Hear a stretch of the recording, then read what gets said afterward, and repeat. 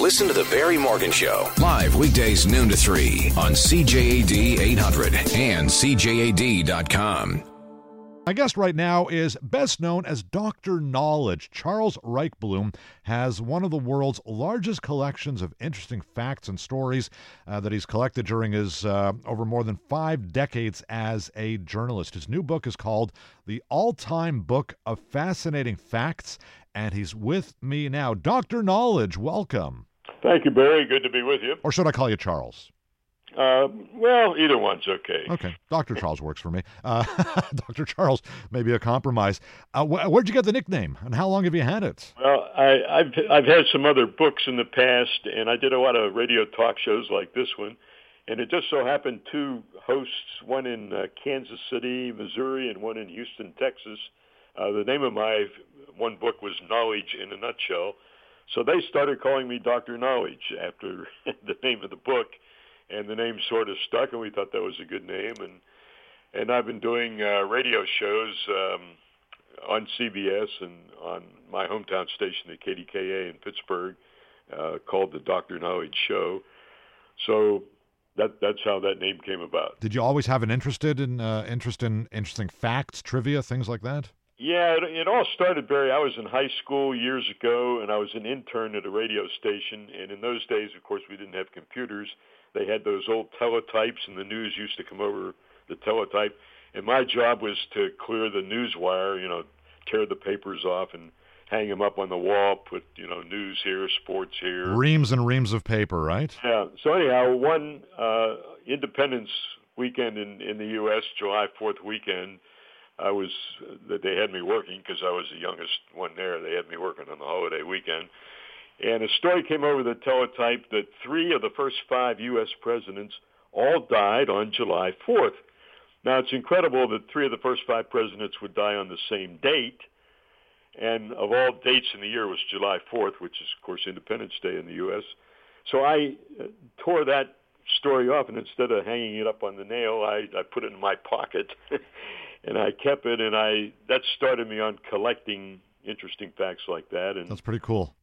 I've been doing that ever since. Very interesting. And so can you give us a few more facts from your book? Speaking with Dr. Knowledge, also known as Charles Reichblum, and he's been doing this show on CBS for many, many years. I mentioned before the news, just before we came on here, that you would explain how police became known as coppers, for instance. And somebody texted me an answer. I want to see if they're right. So why don't you explain that? How did police... Well, there are a couple of theories, but the most prevalent one, most historians say the name came from the fact that in the 19th century, mostly in big cities in the U.S., police officers wore copper badges and copper buttons. Yeah, he was right. He was right. And when a police officer appeared, somebody would say, "Here comes a copper." And that became, the nickname for police officers. And then, of course, the word copper, from copper buttons and copper badges, was shortened from copper to cops, as we call them today. There you go. There's obviously there's an explanation for all of these things, of course. And I also mentioned that perhaps you could explain why Democratic states are blue states, Republican states are called red states. Yeah, that originally different newspapers and different TV networks used different colors on their maps to show, which states were going which way in an election. It was very confusing. You would tune into one network and they would have certain colors for the Democrats and certain colors for the Republicans, and then others would have different ones. So finally, for the 2000 U.S. presidential election, the networks and the leading newspapers got together and decided to standardize it so there wouldn't be any confusion, and all used the same color combination. And there was a guy from the New York Times who said, I always used red for Republican and blue for Democrat because red and Republican both start with R. He said it's just so easy to remember that way. So everybody agreed, and that's the way it is. Republican states are red in the U.S., Democratic states are blue, and an easy way to remember that when you watch election returns is that Republican and red both start with R. What about this? What is that? Yeah, interesting. A hole in donuts. Why is there a hole in donuts? Because it would just be like any other pastry, or?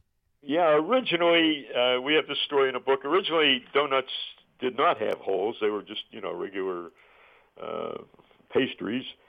But there was a sea captain in Rockport, Maine, by the name of Hanson Gregory, and he loved to eat donuts while he was piloting his ship.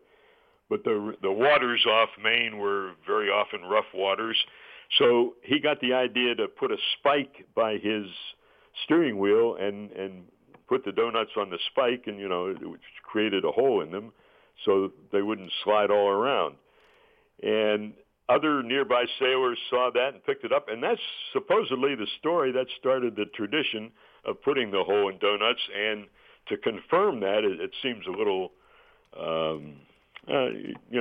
whether that's true or not, but to confirm that, there is a plaque in the city of Rockport, Maine. Is that right? That honors Hanson Gregory, native son Hanson Gregory, as the man who put the hole in donuts, and that's why he did it, so they wouldn't slide all around on his surface there by his steering wheel. Give me another one or two of your favorites from this book. Happy Birthday to You, one of the most sung songs in the world. Yeah. Everybody knows the song. Hardly anybody knows who wrote it, and it's really two forgotten school teachers in Kentucky in the United States. Mildred and Patty Hill each had a class, and they devised a song called Good Morning to All for the kids when they came into class. And then one day they used to play Good Morning. One of them played the piano. They used to play Good Morning to All as the kids came into class. Yeah. And one morning, one of the kids, they found out it was having a birthday that day, so they changed the words from Good Morning to All to Happy Birthday to You. And the rest is history. It, obviously became... Absolutely.